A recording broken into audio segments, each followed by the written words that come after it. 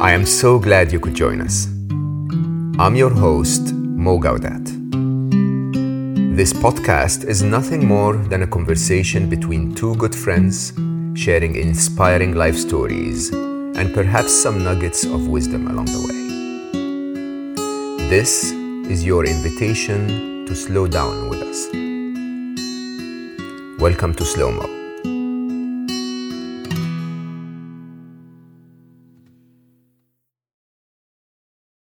Welcome back. My guest today is someone I've waited 4 months to speak to. Mistake on my side, by the way. We just didn't coordinate very well. But 4 months ago, Instagram for once showed me something that I actually liked. So I clicked, and it was a video about a relationship coach speaking about how women do certain things in a relationship. And I found myself nodding vigorously, like, yes, absolutely. I feel this is what I have gone through. And so I clicked through for more and more and more content, and I was headbanging all the way through until I finally said, okay, you know what? I'm going to follow that person. I followed that person. And I have to admit, almost every single piece of content she puts online is so well thought through, is valid in a very interesting way, at least to me. And so I thought maybe you guys should get introduced. So my guest today is Sarah Dawn Moore. And Sarah is a relationship coach at heart, but somehow with our modern world turned into a content creation and I would say social media sensation, more than 1.5 million followers. Sarah is really trying to demystify some of the challenges of love and romance, to sort of show us some of the mistakes that we do in the eyes of psychology or gender diversity or behavioral science, so that we can find a way to finally find that love that we all crave to have in our life. I've been waiting very long. I actually feel a little bit like a fanboy to spend time today with Sarah Dawn Moore. Sarah, thank you so much for saying yes. What an introduction. Thank you so much. Honestly, most of what you say, Sarah, if I say, I'll get canceled. But you say you say it so factually and so elegantly and so lovingly that it actually registers really well. I mean, some of the times you speak about how women behave in a relationship. Some of the times you speak about how we men behave in a relationship. And I have to admit, I learned a lot. And you know, it's a topic that I've been working on for quite a few years. For me personally, after my long marriage and, you know, my separation from my wife now, almost 8 years, I have been blessed with amazing, amazing women, but it hasn't worked. And you know, sometimes I wonder if I'm defective. And then sometimes I wonder if I'm too picky. And sometimes I listen to you and I feel interesting. Either I've done something wrong and you sometimes highlight that, or sometimes I feel she's done something that didn't match me. And, you know, you bring that up so nicely. So to start with, I'm very grateful, actually. I enjoy your content. The reason I host you is because I love my followers very, very much. I love my listeners here on Slow Mo, and I think everyone should follow you, honestly, and everyone should be aware of your work. Well, it started with my own failings. So some of the things that, you know, you're speaking about as far as the relationships that you've had that haven't worked out, I would be amiss if I didn't say that I had my own struggles with understanding men, right? I almost kind of thought that they were some Rubik's Cube that I just would just sit there for hours and just couldn't understand how to put it together. Yeah. So this happened for me quite a long time ago. I actually just turned 39 yesterday. Oh, and happy birthday. Thank you. Thank you. What zodiac does that make you? I am a Leo. Oh, Leos are wonderful. I'm a Leo through and through. Very, very charismatic, very, you know, I've been an actress, I've been a singer, I have a whole background in this. So it's very fitting, and I can talk a little bit how I became a social media creator versus my previous life in corporate America. But I didn't really understand how much this was needed as far as the content goes until this has been a quick journey for me. It's only been about 1.5 years. And some of my content is, can be very cheeky, and sometimes it can be sarcastic and in a fun way when I try and kind of illuminate kind of the ridiculousness of some of our behaviors. Yes. So, and we've all been there. And a lot of times what I tell people when I get angry comments is I'm making fun of myself. These are all things that I used to do. So I know, and I put a TikTok a year and a half ago. I downloaded this app and was scrolling, and I thought, I have a journey of how I got here, but I posted this one post about how men just need a little bit of cave time, and they need to go in their space, and they need to take time. They need to get away from all the estrogen producing things such as their girlfriend. And it was just a joke. It was just funny. And, the amount of forwards and guys in the comments and tagging their girlfriends, and it got forwarded, I think 25,000 times. It got 8 million views. And it just kind of stopped me in my tracks. I had a corporate job. This was not a life that I was even imagining, but I know I've heard you on different podcasts, and other creators have said their journeys, and it kind of just happened out of thin air. And what I saw in those comments was a really common theme where men were kind of pleading to their girlfriends, see, it's not just me. Like it's this, and all the guys were commenting, we just want space. It's okay. We just want this, we just want that. And I thought, wow, okay, there is something here that I think these guys want to be heard, and they don't feel heard. And I just started going down the rabbit hole of all the subjects that, what would a man tell me if he felt safe, if there wasn't anything that he could lose by being honest? And I started interviewing men. I started talking to them. Of course, I have brothers, and I talk about that quite often. And I'll go into my journey of my childhood and how I got here in the first place. But it really was a very significant thing for me to, and I'm still humbled by the comments and the messages that I get, because I think overall men, women are just more expressive, and men, I think, sometimes can feel that they can't really truly talk about their deepest desires and really share from a truth perspective without potentially there being a big consequence to that. 100%. I mean, in reality, as I speak to my man friends, if 100 times in a row, every time you raise your head, you get slapped, you start to think twice before you raise your head the 101st time. I mean, it's not very smart, to be honest. And in many ways, we sort of, we don't understand, honestly. I mean, I do, but I do because I'm a very old man and I have seen quite a bit of experience. But most men are like, what did I do wrong? Like, why am I in this place? Is there any way out of it? Is there anything I can actually do or say or not say to get a predictable response every time? And it's quite an interesting, when you said right now that men don't feel heard, I think that's I never understood the common theme across all of your content, but now I get it. I mean, you almost, I mean it in a funny way. I mean, you're very feminine, obviously, but you speak like a man. I get all the time. All the time. They go, "Are you sure?" I'm like, "I'm pretty sure." I'll show you some baby pictures. I'm pretty sure I'm a woman.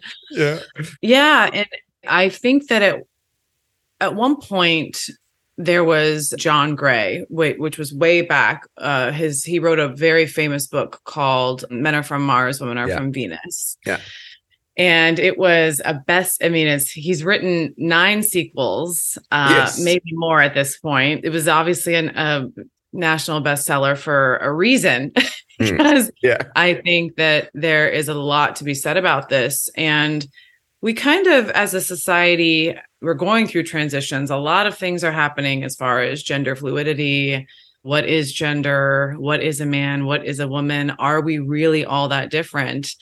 And tensions. I'm in the United States. I know you've spent a lot of time here, and tensions are very high. I think, especially in the West, really understanding like what is truly a man and a woman, and can we talk about those differences, without offending people. And that's why I think that a lot of this content is becoming very relevant again, because it's kind of, we had these 30 years ago when John Gray wrote this book, and then it was kind of like silent for a little while. And now we're going through kind of a bit of a resurgence, because I think a lot of people are confused, and women are very successful. I was one of them myself. So a woman trying to find her identity with all the things that is tasked to her as far as a career and taking care of a home, but then also where do men fit in that, and trying to communicate our wants and needs when they are polar opposites and they are so different is what I think makes relationships a science that need to be studied. And if we understood, I think, finally at 39 years old, I would say taking the time to really assess, right? Becoming more curious rather than judgmental, right? Looking at actions and saying, why did he do that? Or a man saying, why is she acting this way? Like, what is underneath all of this? And being curious rather than pointing fingers and demanding things and saying, you have to see things the way I see things. It's just, can we stay neutral in a space where we can really understand each other without it being a blow up? And that is my goal with the content, is to create conversations between men and women where you can, I love when I hear couples say, we forward your stuff all the time, back and forth. And what do you think about this? What do you think about this? And there's like a situation that comes up in their life, and then they forward my content, and then they have a laugh about it, because it's sometimes can be very sarcastic. So and it's the reality. It's the reality. If you want to have a relationship, I think we really have to stop trying to convert men to being women, and stop trying in the opposite direction as well. Men need to stop. I totally agree. Yeah, totally agree. There was a book I read in my times of confusion that was called What French Women Know, which I don't know if French women are better at treating their men than other women or not, but that book had a statement in it that I actually thought was quite interesting. I don't know if demeaning or not, but it was so interesting. It's basically said, you love your puppy, but you don't expect it to take the garbage out. Okay? Yeah. You sort of treat it like a puppy. Why is it that you want to treat a man like something that's not a man? Right. And I think I wasn't offended by it. I was like, yes, I'm a puppy. I have, certain characteristics that make that make me different. I mean, in a very interesting way, of course, not better or worse, just different in the way I look at things. And, I'm quite introspective and a very good listener. I get told quite a bit. And so I really, really would put in, even with my wonderful long marriage, Nibel, my wife, there were times where I just couldn't understand. It's like, okay, clearly something I did upset her. Clearly there is no way I can find out what that is. So clearly I have to just weather the storm, and then, eventually something will happen and I'll see an opportunity and smile, and then she'll hug me and life will go on, right? And I'm not victimizing men, by the way. I think women are in the same place, but the way men react is focused very much on action, and in the lack of action, we don't know what to do about it. Maybe women, on the other hand, are more in emotions and feeling and so on, and as you rightly said, are more expressive. So are you happier now than the corporate world? Oh my gosh. I mean, I can't even. I thought so. I can't even, no comparison. And I don't know how much you want me to kind of get into my story of how all of this happened, or I do. I'm a fanboy. Did I not say that? I want to know everything. Well, I think that it would be helpful. I like to tell this story for the women that are following you. I don't know what your audience is like, or 82% women. Which basically tells you men either are the happiest people on earth, or that they have no clue that they're unhappy. But yeah. Men are very interested in solution-oriented content, very scientific. So if you talk about like the Huberman Lab, or you talk about some other content like Lex Friedman or Joe Rogan, there's differences there, but we can get, so I appreciate that. But I think that it goes way back for me. And I also had a big, I was engaged, and 6 days before my wedding, my fiance came to me and said, I think that this is probably a bad idea. Oh, like wow. There's a lot. Yeah. So there was a lot that we were fighting about. There was a lot that was leading up to the wedding that we really just weren't on the same page about a lot of things. So, after taking some time away from obviously that like pain and that hurt and that sorrow, I'm able to really look back with gratitude now and say thank you, because if I didn't have that experience, I would not be here where I am today. But so after this big event happened within my life, I think all of us who have kind of found this space and who have done some pretty deep reflection typically have a dark night of the soul, kind of, we kind of go through something that kind of shakes the foundation and the core of who we are. And I was just going along. I had a great corporate job. I was we literally had a white picket fence outside of our house in Texas. It was the dress, the bridesmaids, like everything was going to plan. And all of a sudden I was living with a friend in a small room because my home I had rented out to tenants. I had to take leave off of work because I just was incredibly depressed. I was at 33 years old going, what happened? How did I get here? Yeah. And I had to take a year, or two off to kind of understand. Wow. Yeah. Just from dating, from men, from life. Like I had to just take a pause. How long were you together by then? A couple of years. We were together for a couple of years before we decided to get married. But what I did, without going into all sorts of childhood stuff, but I had lost my father when I was very young. I was 10 years old. He died of a massive heart attack. So that's really where it really began, was losing a father figure at that young of an age. I grew up always really kind of searching for love in the wrong places. And I think a lot of women do this. A lot of women will constantly be kind of looking for the love that they didn't receive from that father figure, and not necessarily the most emotionally available men. So that's why you kind of hear a lot of women go after, the bad boys. They find themselves in love with, just men that are always just kind of a little bit out of reach. Yeah. One of my biggest traumas of my life, actually, the idea that, because you question at a young age, when women go after bad boys, you start to go like, I can be an asshole too. Like, it's not that difficult, but should I? Right. And it's quite interesting, actually. Yeah. Yeah, no, you shouldn't. You shouldn't. No, I never did. I mean, I failed at that very miserably. Yeah. That's the answer to that question. Yeah. But really, what came out of my life and what came out of that time was understanding the patterns of how is Sarah showing up into a relationship?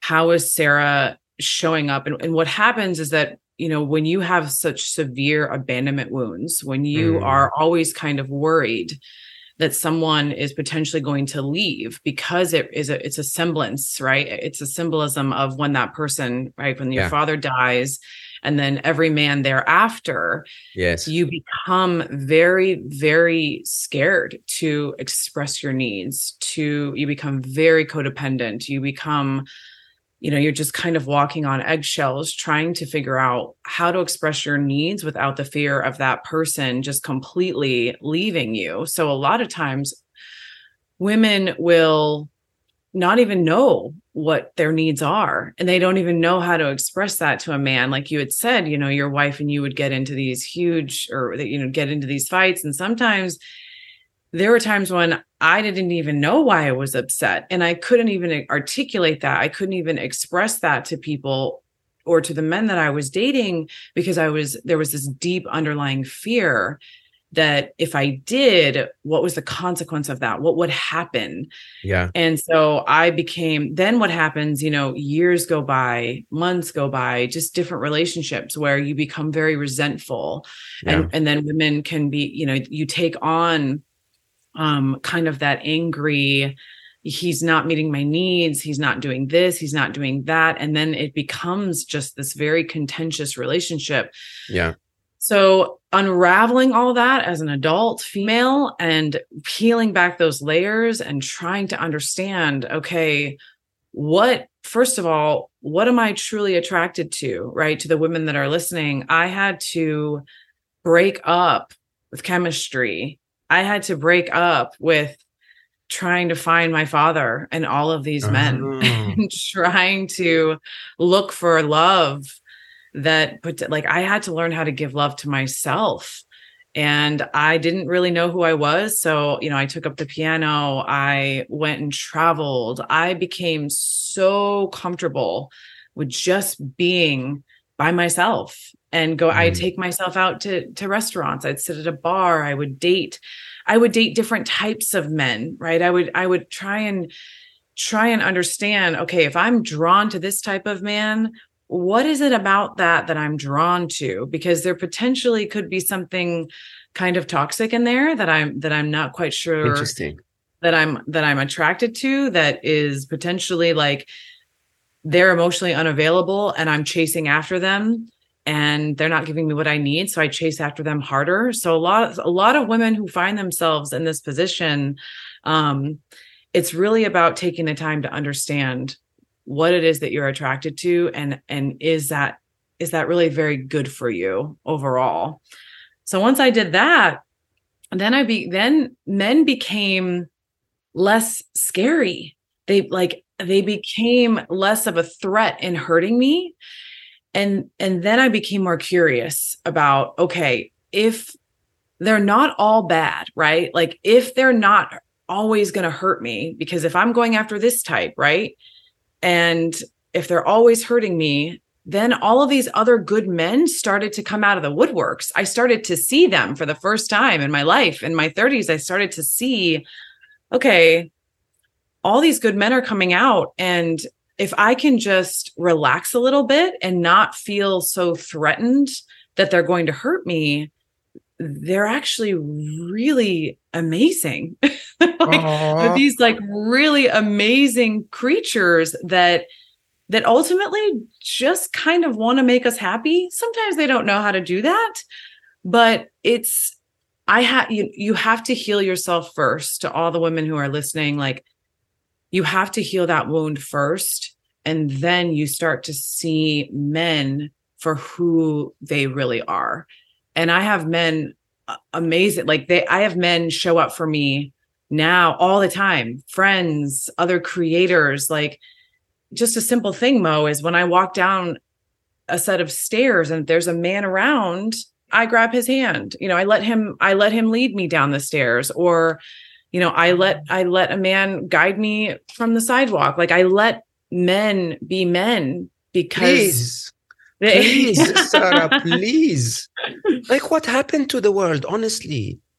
Mm-hmm. I mean, it really is quite something that in my age, it was courteous to treat a woman like a queen. It was the right thing to do. Okay. And it gave us joy with no expectations in the back end of it. It wasn't a transactional swipe right type thing. It was, she's a woman, just like, if someone is one of the medicine woman of the tribe, or the elder of the tribe, or whatever, you treated them in a certain way. If it's a child, you treat them in a certain way. And a woman should be treated honestly like a woman. And I think in the modern world, this has become so weird. It's like, no, you can't do that. What do you mean? I can open the door for myself. Yes, I can see that. but I want to be courteous. Is that a problem? Yeah. And I think that we are, unfortunately, within the kind of sphere of womanhood within our own tribe, unfortunately, we have demonized femininity to mean weakness. It's not at all. It's the opposite. Yeah. But unfortunately, as women, we have very, very strong women, right? We have these leaders that are telling us, and not in like direct ways, but that these masculine traits of, making a lot of money, being a powerhouse at work. And I had a corporate job. I worked for Johnson & Johnson in marketing for 15 years. So suits you. Honestly, I honestly, I can picture you as a Johnson & Johnson marketing person. Yeah, I was, and it was, but it was also, you are put into positions as a woman where you feel very strong competition with men. So to have to separate that and to have to say, okay, this is who I am here and at work in this sphere, and then to come home to be loving and caring and kind and not feel that competition with our spouse or with our significant other. Yeah. We have our own demons to fight as women. We are battling a lot of things within us. Yeah. And I think that, women, again, the housewife, even within our own sphere as women, I used to look down on women who just wanted to be, I thought, you just want to be a housewife? Like, that's all that you want to do? And now that my friends have kids and I see how hard that job is, I'm like, respect. Respect. Like that, it's an amazing, it's probably harder than any other corporate 100%. Job that I've ever had in my life. 100%. And it's much more sensitive. It's much more impactful. It has a life at the center of it. That is its responsibility. And believe it or not, I will always say this: if Nibel, my ex-wife, didn't take care of the kids, I wouldn't have gone anywhere at all, right? Yeah. And I think there needs to be a recognition of that. The funny bit for me, though, Sarah, is that marketing specifically is such a feminine job at its core. Like all of the attributes you need, which is conceptual thinking, intuition, creativity, playfulness, empathy for the user's needs, appreciation of beauty and color and art. And all of these are feminine traits, right? And yet many of the people I worked with in marketing would go in and just try to compete on the masculine side. And, and I find that the workplace is messed up. Totally. Yeah. When your ultimate strength is within you, is to actually be paradoxical and think out loud and, communicate in certain ways that open those creative channels. And yet we go into the corporate world and we have to toughen up and, and compete with the men at their game, or the masculine at its game. It's quite an eye-opening approach. And once, and like I said, I mean, once I started to heal just basics, my relationship with men. I would start asking them, just little tiny things that I started to do. And I actually found a male therapist. I mean, I sought out a male therapist to really start to form a trust, right? Form a trust and be able to share back and forth with him, and understanding that, okay, he really does have my best interest at heart. So that was the first thing that I did, was I really started to establish trust. Then I would start going to men and asking them to like open something for me. Or like, here's this jar. Like, I can't open it. Can you please open it for me? I started to ask for just advice. Like, what would you do in this? And seeing, it wasn't weak. It was just me trying to establish that these men really were not, they really wanted, they had my best interest at heart, and starting to see how they would light up when I would go to them, right? Like I saw their faces just become illuminated with, wow, like she really wants my help. Right. Yeah. And then when it came to dating, that is the biggest thing I think that women really struggle with is how can I be more receptive? So I started to receive, right? And I started to allow men to, okay, if they're going to plan the dates, then I'm going to show up and I'm going to be grateful. I'm not going to force anything. I'm going to thank them for opening the door. I'm going to thank them for paying the bill. I'm going to just start, because femininity, a lot of that is about being receptive to allowing a man to want to take care of you and just being thankful and grateful for that. So I started just looking for every chance that I could get. I was like, you're going to let men be men. I'm even going to let them solve my problems. I was far. just too far. But it's like, I just thought, okay, I'm just going to do experiments here where I'm able to let them provide their perspective and starting to heal that relationship with myself and with men. And then if I wanted to just talk about certain things, I learned, okay, I'm not going to go to men for this. Actually, I have to establish my female friends and talk to them about all the things that are going on, because sometimes men just don't want to hear about that thing. And that's okay. But I think, Mo, what's happening is that after COVID, even more so after COVID, there is such isolation with everyone. Men and women are both feeling it. And although women have social circles, I still think that we are feeling so isolated. And so we're going to our partners for everything, for every single need to get met. And versus the village, versus being able to go to other women and going shopping with other women and talking gossip and tea with other women, and then expecting men to want to participate with that I think is where we need to start adjusting our expectations. And with men as well, I think, I'm not going to necessarily know what the draft picks are on your soccer or your football team or whatever. I don't necessarily do sports. That's something that you can go do with your buddies, and that's fine.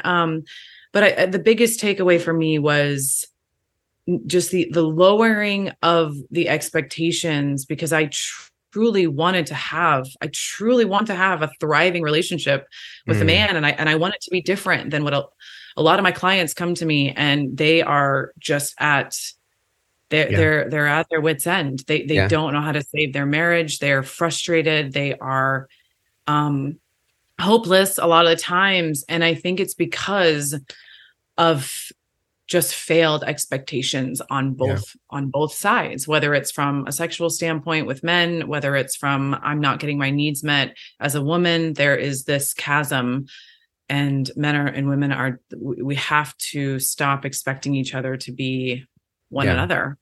Can I dive deep into some of the points that you mentioned so far? I mean, you started by saying that the first answer is to heal yourself, is to, you needed to overcome that wrong feeling of abandonment because your dad had no choice. He couldn't stay, right? But as a child, of course, you see it that way, and then it stays with us. And what other drivers do you think drive the majority of women's attitudes in relationships? So I often hear a father issue as a driver, but what kind of father issues, and how would a woman become if her father was violent or restrictive, or if he cheated on her wife, and what other issues would be out there? Okay, so this gets really deep. Yes. So that's what I do. So what happens is, when a woman loses her father, or when she doesn't necessarily have a stable father, when I became, let's say I was 16, 17, 18, right? When you start to have your first dating experiences, when you start to fall for men, you start to fall for men that potentially can be manipulative. You don't have necessarily the best boundaries. So you use, what is the quickest way to get a man's attention? Sexual intimacy. Of course. So as a woman, you learn very young, okay, I can get a man's attention by potentially giving a part of myself away, but you don't realize that that's not the part that you need. Yeah. Or the part that he needs either, by the way. Many men are attracted to very, very other sides of the, very different sides of the woman. I mean, right. that of course, or, even not everyone, actually. I think more and more studies will tell you that there are quite a few people that are completely asexual, but it is definitely not the only thing that I think a man is looking for. Yeah, certain men, but there are other men who are definitely display kind of these selfish tendencies, right? Because they're after certain things as well. And as a woman, you're not necessarily able to differentiate those traits because they're very charismatic. They come on very strong, and they kind of sweep you off your feet. So you establish these early experiences with men that basically tell a story that men cannot be trusted, because typically, I had brothers and they were amazing, but I left and I went to college and I went to a different, I was far away from home. So you start to establish these early relationships with men and you get your heart broken. Yeah. And so a lot of women will have these early experiences in their 20s where they go after or they fall kind of victim to these men that have really hurt them, or they've potentially slept with them, too soon. And then what's too soon? I think within the first couple of weeks, or I think within, sometimes on the first or second date, or again, I think that women are, when you don't have proper boundaries, when you just want a man to like you, when you just want him to stay, when you feel so seen and so excited and the chemistry is electric, it happens.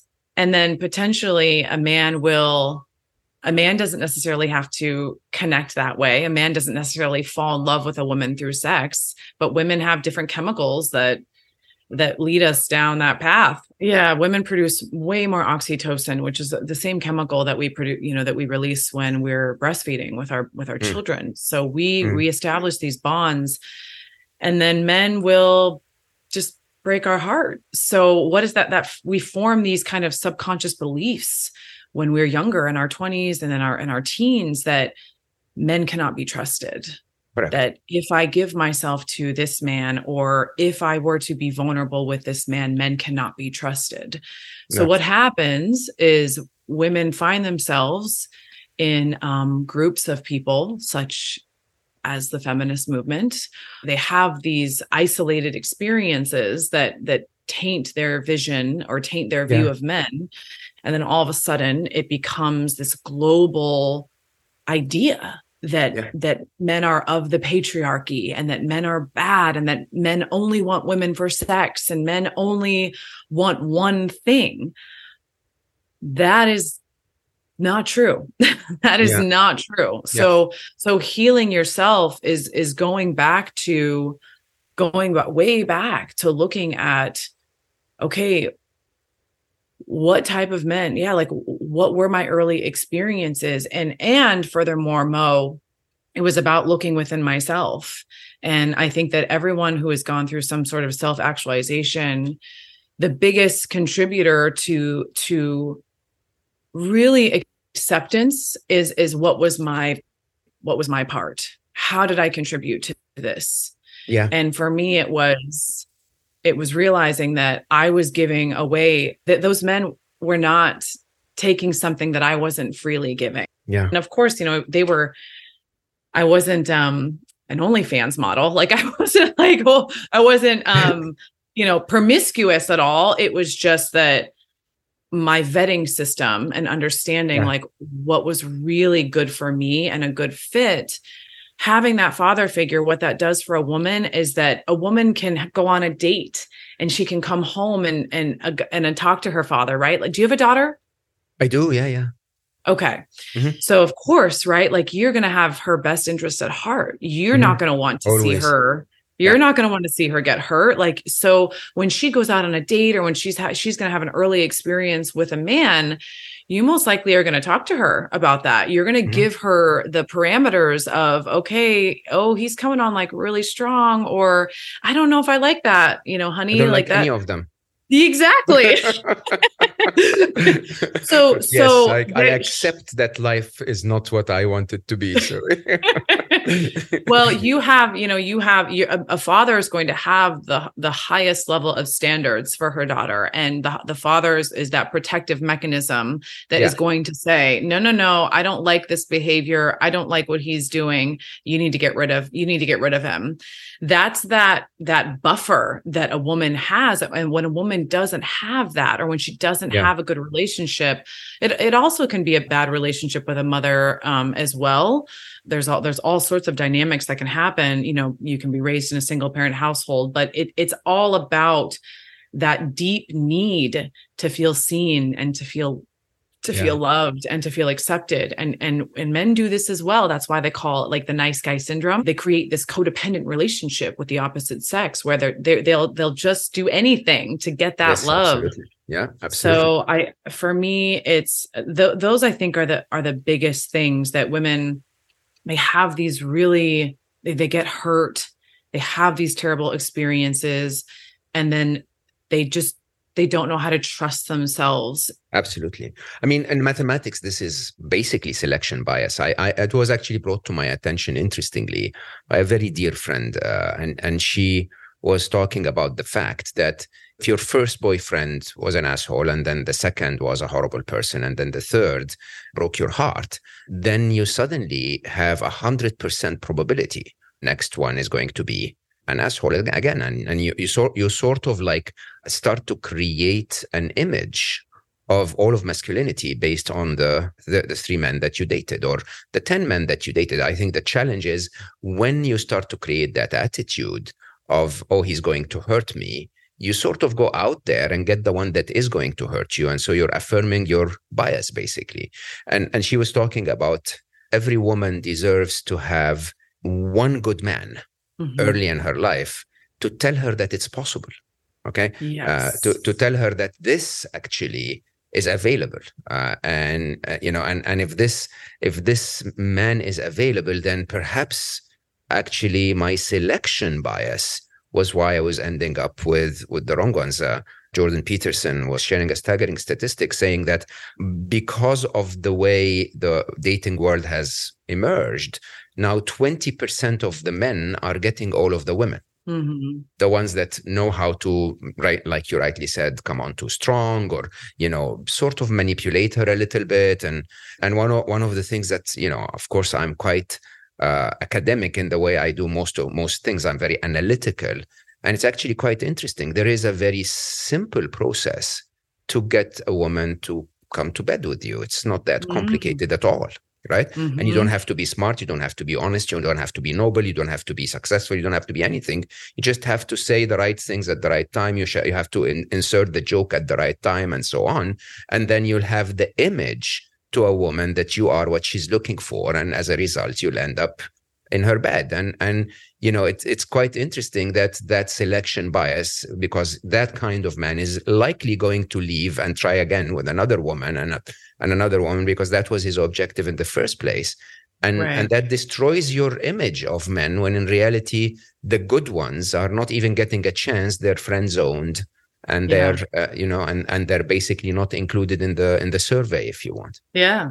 And what I would tell women and myself, I mean, when I had that intense amount of chemistry, right? If I'm showing up on a date and I feel that there is something kind of mysterious about this guy, or there's something going on here, I take a step back and I say, okay, what's going on here? What am I really what's this chemistry telling me? Because a lot of times guys will not stick around. They don't have patience to do that with somebody who wants a deep relationship. So they'll go away, and you just have to give it some time, right? As a woman, you have to let the process unfold, because a lot of those men will just float away and go to a different source of sexual validation. But I really think you really have to break up with your patterns. You have to break up with chemistry. 100%. You have to break up with what you think is attractive, because your attraction is broken. Your attraction is broken. And if you keep, right, like if you keep going back, like you said, to the same type of thing, you're going to get the same results. So as a woman, it's not just all men are jerks, all men are this way, all men are that. It's, what am I accepting? What am I allowing? Yeah. What am I attracted to? Because a lot of women say like, oh, he's so nice, or, oh, he's, I just don't have the feeling with him, or I don't have the chemistry, or there's just something kind of missing. And granted, you're not going to be attracted to everyone. You're not going to have chemistry with everyone. And of course, you need to have some. You need to have some to work with. But the electric chemistry is really just an attachment.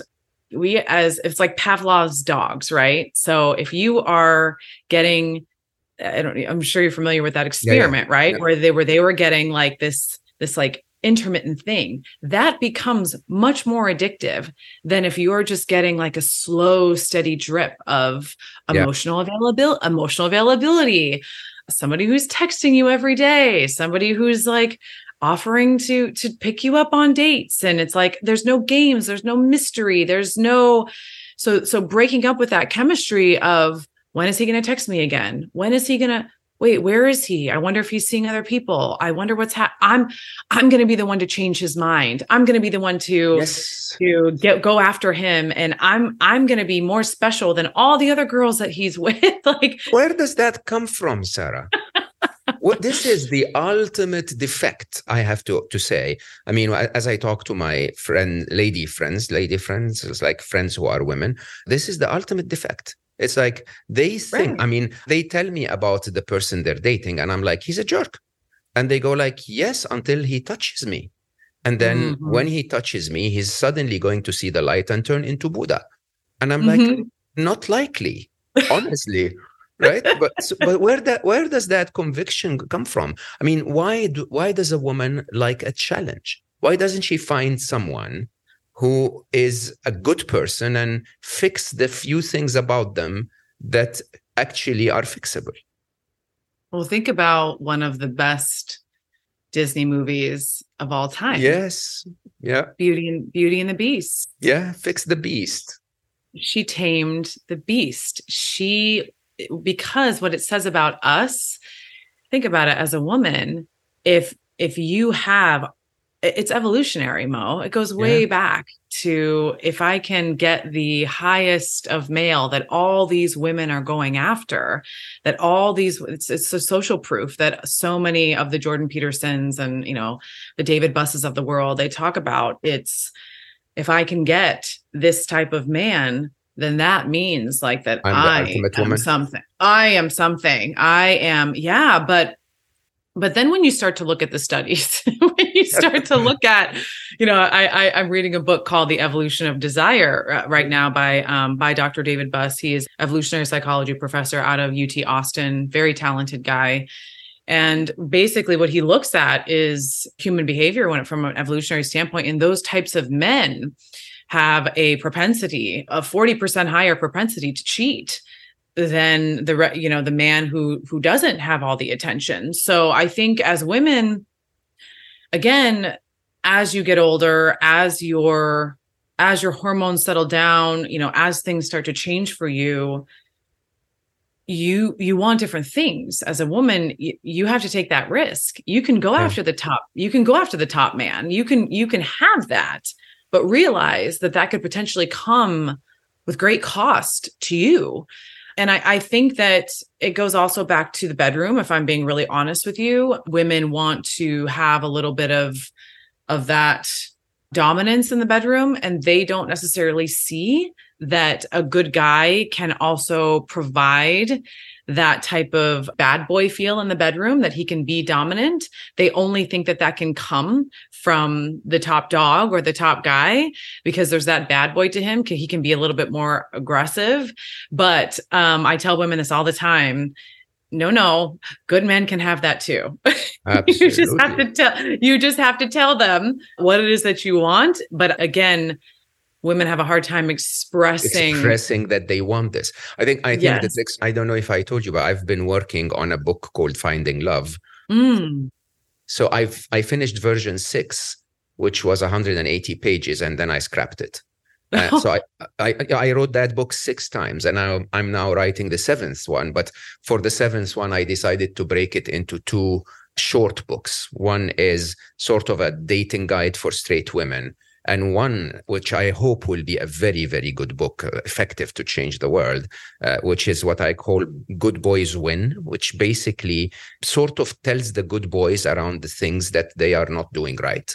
And in a very interesting way, the reason why every man, every real man has that dominance in him, not in a violent way. It doesn't have to be sadistic in any way, but a man wants to take his woman and a woman wants to be taken. And the only thing is that good boys are always mixed up with being nice boys. And so they sort of worry that if they show up fully in that aggressive way, they may be misunderstood, or they may, have crossed a line or whatever. But the reality is that, of course, if there is chemistry and you're enjoying your man, by definition, if he's not worried about being seen in a certain way, he will want to dominate you. He will want to take you. He will want to be in charge. And I think that also, by the way, is in not just in bed. I think in reality, a good man wants to be in charge, but a good man thinks too much. So a good man will go like, should I tell her what to do, or should I shut up for now, or should I sit and listen? And I don't want to say a bad boy, but a more experienced man, because of having had many women, will know for a fact that there are certain ways that you do certain things, and when you do them, a woman will like them, even though cognitively as a man. Yeah. So this isn't just on the woman, right? Men also have Absolutely. to. Yeah. I mean, I recommend this to my clients, this book all the time to my clients. It's called No More Mr. Nice Guy. Yes. I hosted him. Robert, yeah. Dr. Glover. Yeah. Dr. Glover. And throughout the podcast, I called him Sensei. Because I have to admit, this is the ultimate good man book. Absolutely. Stop being nice, be a good person. There is a difference between nice and good, and be a man. Yeah, absolutely. But I actually gave that book to my brothers, because obviously, growing up with a single mom, they felt an inordinate need to take care of her, to be the rock for her. So they really have to look at their relationship with a woman. They're so afraid of being the father that left. They're so afraid to hurt women. They're so afraid, so they're constantly trying to appease, I don't want to rock the boat. I just want to make women happy. I just want to. So that causes a lack in really polarity. We're not attracted to that, because it is a very being nurturing, right? And predicting other people's needs, being receptive. It's very feminine, right? Yeah. And so when guys display those certain types of characteristics, when they, or when they come on too strong, from a needy, from a desperate, from a validation perspective, like, please just notice me, we pick up on that energy very quickly, and it basically just kind of kills our sex drive. Yeah. So a man really has to do his part as far as healing some of those wounds that he has with the feminine, and be, integrating more into his masculine. But then, of course, the woman has, it has to be responsible for healing that. But what it also comes back to, and I'll tell you, for me, receiving intermittent love, right? As a child, I don't know what your background was in your family system, or if so a lot of us are very used to love being kind of here or there. I have to do this in order to get it. Or it's kind of, especially with a single parent, it's not their fault that they can't be there for you all the time, right? Like, right. They're working, they're doing these certain things. So my brothers and I talk about this all the time, that love for us, my mom would have to work, and she would come back and pick us up, sometimes hours to, our teachers would wait with us, soccer practice. So again, you get conditioned to believe that love is like, sometimes it can be very chaotic and you don't know when it's going to happen next. And you don't know when you're going to get the love that you needed as a child.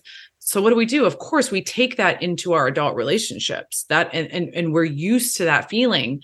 So this goes back to women being attracted to a very like chaotic love where it's very intermittent. We think that that's normal. So secure people who have both parents who have had that traditional type of upbringing, love is very consistent for them. Yeah. Love is very stable. Love is very it has its peaks and valleys, but it's more of the experiences that you have, the novelty seeking. When you go take a trip, that can be very exciting as a couple, right? But it's very stable. Yeah. So again, this all goes back to childhood. This all goes back to your childhood and what you're conditioned to think that love is. So you have to break up with that. You have to assess, okay, this person is giving me intermittent communication. That's what I think love is. That's what I think that being in a relationship is. But it really it's a wrong signal again. Yeah. Yeah. It's the wrong conditioning. It's the wrong template that we have. So you have to, again, assess what your template is, assess that if a guy is being consistent, if he is showing up for you consistently and you're not attracted to that, then you're not attracted to stability. You're not attracted to somebody who is going to provide stability for you. So you're always going to create a little bit of a drama. You're always going to kind of pick a fight to kind of push that person away and then pull that person in, because that's what love is for you. If there isn't that, then a lot of women go, oh, well, does he really care about me? Is he really going to be there for me? So I'm going to push him a little bit. And then when we repair that, when we come back together, okay, he does really love me. I'm safe. I'm okay. And that's like a vicious cycle that I don't know if you have that with, I know that this is definitely one of the things. You see how you said it? You said it so clearly, because when I talk about it to my friends, they don't understand. But I find that very frequent, actually, among my women in my life, women I dated and so on, that she likes you. So she starts to go like, will he stay? And then, she'd go and ask him, hey, baby, will you stay? And he will say, yes, I love you very much. I will stay. And then she will say, and if I hit you on your face, will you stay? And then he'll say, don't, but if you do, I will stay. So, she goes like, okay, let me hit him. And so she hits him and then he stays. And then, you go like, okay, it seems he's going to stay, but maybe I should hit him and kick him at the same time. And just constant testing of where is his limit, just so that I feel safe, that if I cut his limbs off and, poked his eyes and spit in his face, he'll still stay. But by doing that, he's leaving. And, it's quite interesting that constant testing is just getting men to go like, that's really too much. I said I will stay, but don't overdo it. That's an amazing analogy, amazing story. And this is when it comes back to understanding the gender dynamics and the gender differences, because men, they don't want that. They want peace. They want stability. They don't necessarily, they're okay with having most men, I would say the 80% of them, maybe not the 20% that we're all going after, but most men just want peace, because you can't be as effective in your life. Exactly. The businesses that you have done and all the things that you've accomplished, if there is so much turmoil at home, that's not going to work for men. So women will push. And then men will say, finally, okay, you know what? I'm out. I can't handle this anymore. I can't do this. And then women will be devastated. Like, what? Well, what happened? Why? Why? You obviously don't love me enough. You obviously. You see, exactly. She would end up saying, you see, you left. Yeah. I did. Yeah, What can I do? Yeah. It's a self-fulfilling prophecy. Yeah. And so I think that again, women and men, we really have to communicate. That's the basis of everything, is that 100%. Yeah. it all comes back to communication. And a woman, if she was really honest with that test, she would be able to communicate that and say, you know what? I'm feeling insecure about something, and I need you to just give me a little bit. I need you to make me feel secure again. Or when you looked at that other woman, it makes me feel a certain way. I need you to, reinforce that you truly love me. But women will hold that. We will hold that in. Do you actually speak that way, Sarah? I do. Oh my God, you are it. We should clone you. Honestly, that's it. Honestly, I mean, most men, when they're in love, they want nothing but to make her happy. They just want to make her happy. It's just it just is very difficult to understand what would make her happy, right? Yeah. And I don't remember. Do you remember that movie? It was probably, you were 4 probably when it came out. But where Jennifer Aniston, I think, I don't remember who actually, but anyway, she basically says, I don't want you to wash the dishes. I want you to want to wash the dishes. Yeah, right? That was Vince Vaughn and Jennifer Aniston. I think it was The Breakup. Yeah. The Breakup, yep. Yes. And I remember with my ex-wife at the time, we had a very long conversation about this because, why don't you just tell me? I want to do whatever it is that you want, whether it's dishes or garbage or, making more money so we change the car, just tell me. And if you tell me, it will work, right? I mean, I have to admit though, Sarah, I'll say that very openly, but that's not the average good man. With years and experience, I don't need that anymore, right? I sort of fully understand and almost entirely adore all of those little unpredictabilities of how a woman is and how she's insecure sometimes and how she needs that reassurance and how she needs that hug, even though she's saying, go away. And I really, really think it's wonderful because there is a role for the man to play, to be honest, right? And when the man gets it, the woman doesn't have to be so analytical about it, if you want. But most good men don't, simply because they don't have the experience and simply because they're not reading the sort of textbook manuals that say, how can you sleep with 365 women in a year, right? And so, in a very interesting way, if the woman is able to just say, hey, by the way, this is how I feel, it might actually make the woman first consider what it is that she feels, and then it would become a lot easier for the man.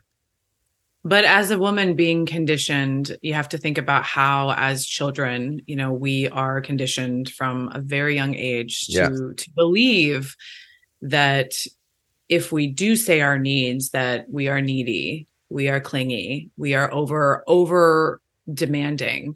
I can't tell you how many women I have to coach to just be able to be in tune with their own needs. Yeah. Because if they were to express them, they think in the back of their mind that, it's too much, right? So women, as I was raised very old school, my grandmother actually was in London, Covent Garden. She was in Kensington. I can't remember where we were. Sloane Square was my stop.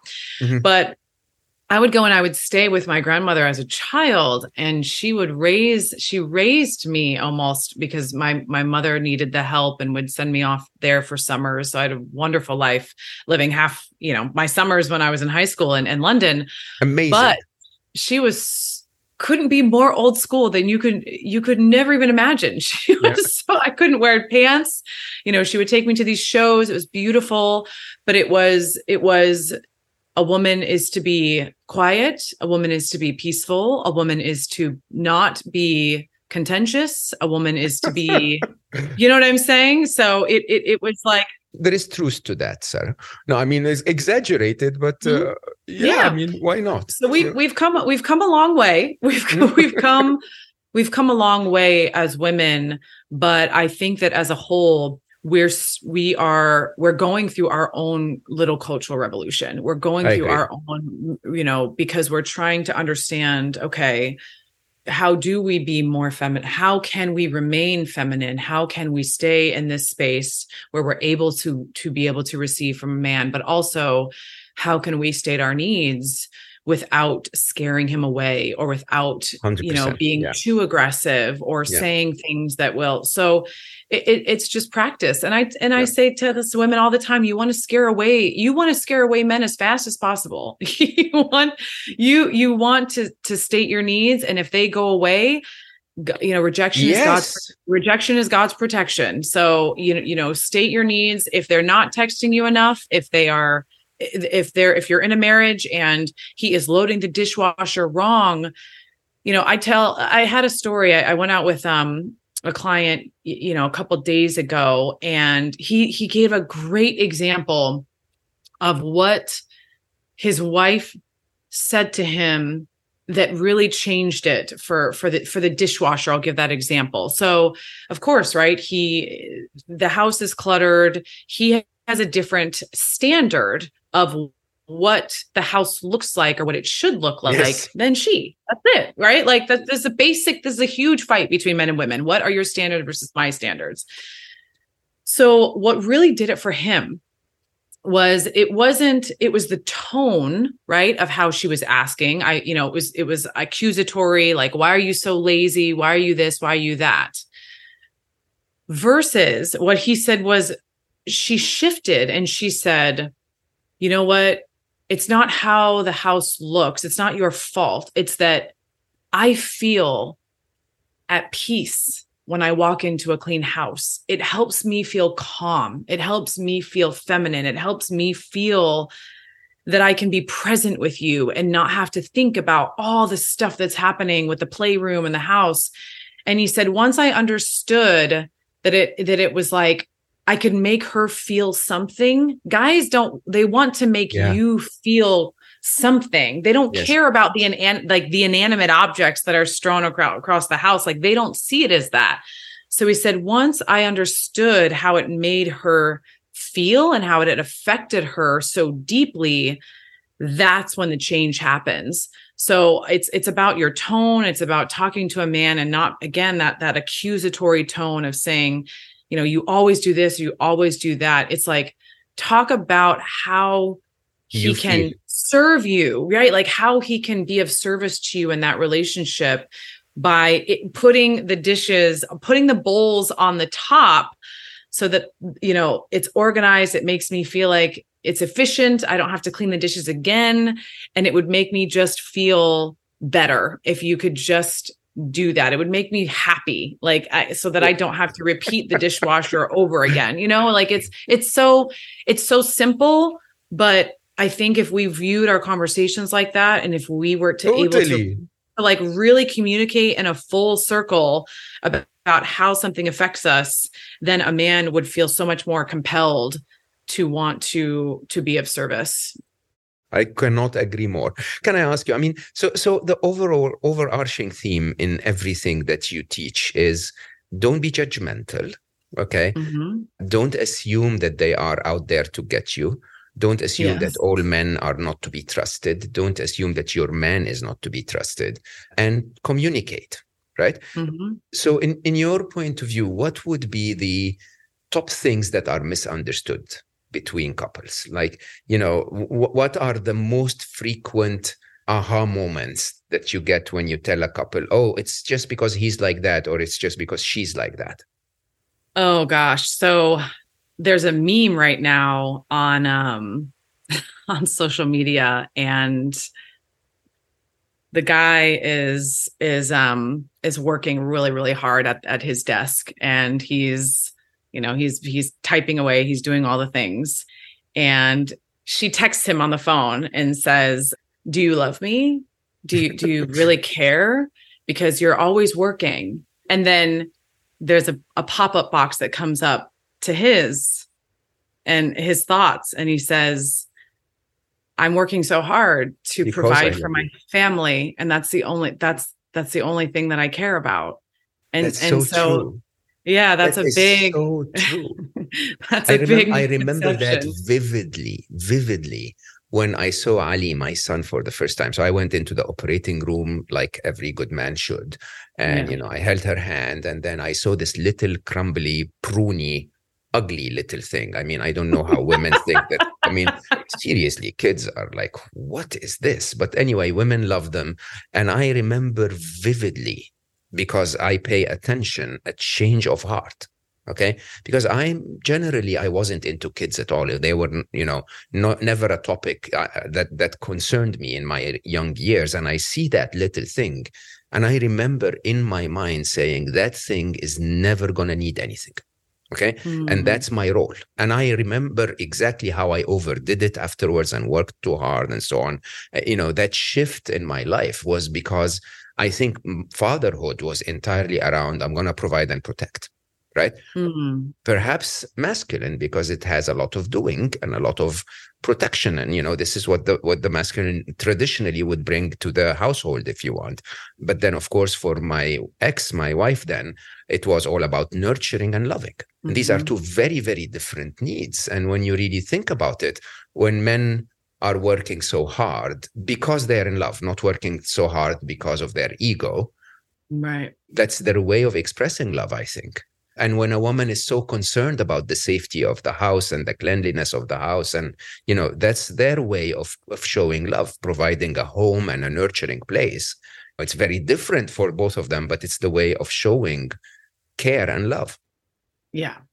So to answer your question, I would say that those are some of the biggest things that I coach couples on, that I coach people on, is just our perceptions of how we see the world are completely different. Yeah. And that a lot of times men are just misunderstood, that they're holding things in all the time because they're trying to provide this structure and this masculinity, and they're keeping it in because of the way that they were conditioned to be in the world. And the way that they are conditioned is just, ultimate stoicism. Like, I'm okay. We're fine. Everything's okay. So as really coaching women to provide a safe space for them to be heard is like, you will have a man loyal to you for the rest of your life if you're able to provide a safe space for him where he can really, really express himself in a non-judgmental way. I think that we have to question everything. I actually am coming up with like a cheat sheet of some of the things that women and men disagree about the most. But I think the biggest thing is that, like you said, the motivations behind our behavior are 100% completely different. And men really, truly want that respect. They want that respect, and women constantly are searching for love. We are security-seeking creatures. Yeah. And sometimes we push men's buttons, we disrespect them, and then that causes them to lose love for us. So it's this constant seesaw. It's a seesaw. Yeah. I haven't been to a playground in a little bit, but it's a constant seesaw of, are the things that I'm doing, emasculating him? Are the things that I am saying causing him to feel like less of a man? Are the things that I'm doing, really causing him to lose love for me? Because if I don't respect him, then I'm not going to get my needs met. Yeah. So everyone has to take responsibility for their side, but as a woman, I really think, for me, I have to think twice before I say something, right? I have to think twice is my tone going to make him feel less of a man? And if we just kind of approach things that way, if we just kind of take a step back and realize that we need completely two different things, I think we're going to be okay. We're going to be okay. But just understanding that it's okay to be different, and not try to change the other person, not try to change you. I'm the woman, you're the man. And we're okay to have our specific gender roles. And furthermore, it's okay to not get everything that we need from our man or from our woman. Like, it's okay. We need to have other sources in our life to get our needs met. And then you have so much peace when you let that go. You have so much peace within your relationship. Amen. I agree. Yes, you get what you want from a partner, from your man. You get the rest of what you want, your wants and needs, from everyone else. Mm-hmm. Of course, if you pick properly, then this kind of approach truly will be okay. I agree. Yeah. Yeah. And I've had women ask me, well, how do I show respect to a man? And maybe you can shed some light on that, because there's a lot of women that wonder, like, well, what does that look like to show respect to a man so that he feels powerful? I think about that quite a lot. As you rightly said, a woman wants to be loved. And the reason why a woman wants to be loved is because she wants to be seen and safe, right? Mm-hmm. For a man, we want to be appreciated. If I behave like a good man, I want you to smile at me and say, oh my God, that was amazing. Yeah. Right? If I make love to you and it was incredible, I'd like you to hug me and say, oh my God, that was amazing. If I stop on my way and buy you flowers, I'd expect you to say, hey, that's really, really sweet. You didn't have to. Okay. Yeah. By the way, if I work my ass off to provide for the household or to make life a little easier, which a lot of men do at every income profile, it's nice to say, hey, that was really, I understand what you're doing. All a man wants, just like a woman would text and say, do you love me? She wants to be reassured about her love. I think a man simply wants to be reassured that he's a man, that what you did makes you my man. Yeah. I like that when you do it. Yeah. Right. And it can start early in the dating process as well by saying, thank you for a lovely time. Thank you for an amazing date. I look forward to seeing you again. Because I think sometimes women are afraid to express their interest or, we've been told to be chaste or, a guy's going to chase after us. But really, he will chase if he's interested. A good man will. Yeah. A good man will, but also to be reciprocated, to have that communication reciprocated. And early in the stages of dating, it's so funny. I have a lot of men in my comments, or they'll say to me, my wife hit on me and I married her a year a year later. It's so rare. I think that as men, they're when they get hit on, or when a woman is forward, or when a woman says, yes, like, you are everything I want, it's very shocking for some men. And I say, women, it doesn't matter. We are living in a world of equality. It's okay to be forward. Look, I'll tell you openly, good men never approach a woman. I have never approached a woman in my life. Yeah. It is as simple as that. We think it's disrespectful. We think it interrupts her quiet time. We don't know if she's married and this is rude. We don't know. I mean, most good men that I know are not that good at going to a woman and saying, hey, I just noticed that you're attractive and I just wanted you to know that. Actually, it's very simple. It's written in all dating books. If you're a man listening, if you go to a woman and tell her that, the only thing that you will get is a thank you. And there is nothing rude about it. But good men don't do it. So believe it or not, I always tell my friends, women friends, I say, if you like someone, instead of smiling at him in the cafe because he's never going to get up and say hi, okay, just walk to him and say, can I use the power plug next to you to charge my phone or whatever? If you're standing in the coffee queue, don't tell him, hey, you're cute, I want to date you. But say, oh my God, so many choices of coffee. I don't know what to get today. Simple, really. Just remove the barrier. Remove the barrier so that he can start to talk, basically. Yes. Because he wouldn't do it otherwise. Yeah. Yes, like 1,000 times.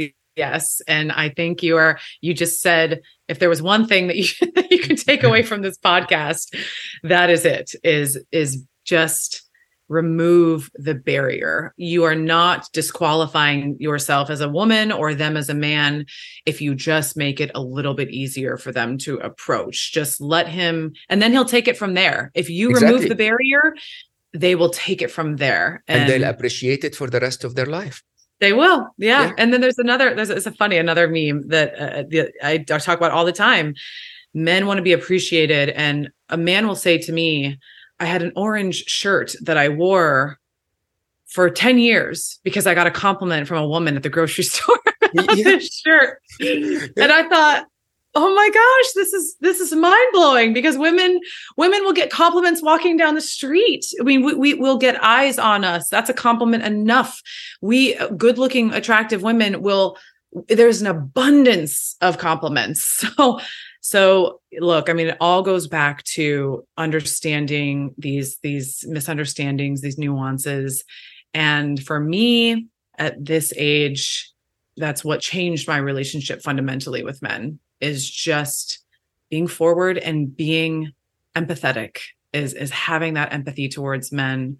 And if that is the message for me, that's the message that I'm going to rest my platform on, is like, let's just be a little bit more empathetic towards each other. And I think we'll be okay. We'll start to heal some of this chasm.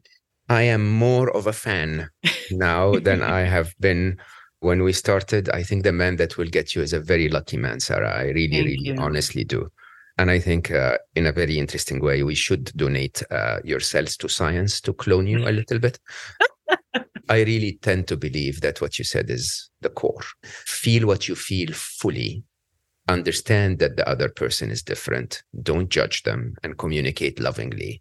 And 90% of all the problems will go away. I am really grateful. Thank you so much for your time. I swear I never, ever sit in front of my Zoom 30 minutes before the conversation just to prepare and make sure that everything's ready. I'm totally fanboying. I really was very excited about this conversation. Everyone listening, I really ask you to follow Sarah's work. I find it quite enriching, she's very good. I mean, we're chatting today, but she's very, very good at creating very short messages that are really to the point. I think you would enjoy that. I'll have all of her contacts in the show notes, so please look at them. If you need coaching for your relationship, can't recommend someone more. And Sarah, thank you so much for being with me today. Thank you. All of you, thank you so much for listening, because when you do listen, I can reach out to a wonderful teacher like Sarah and get to spend an hour and a half with her just because of you. So keep listening, keep telling others about what you learn here, and spread the message. Do the stuff that you guys do on social media and rate the podcast highly. We're now in the top 5 frequently in Europe, which is great news. Very frequently in the top 10 in the US in happiness and well-being, health and well-being. So thank you so much, all of you, for the support that you've been giving me. And find a little bit of time this week to slow down and reflect on your love and relationships. I love you all for listening, and I will see you next time.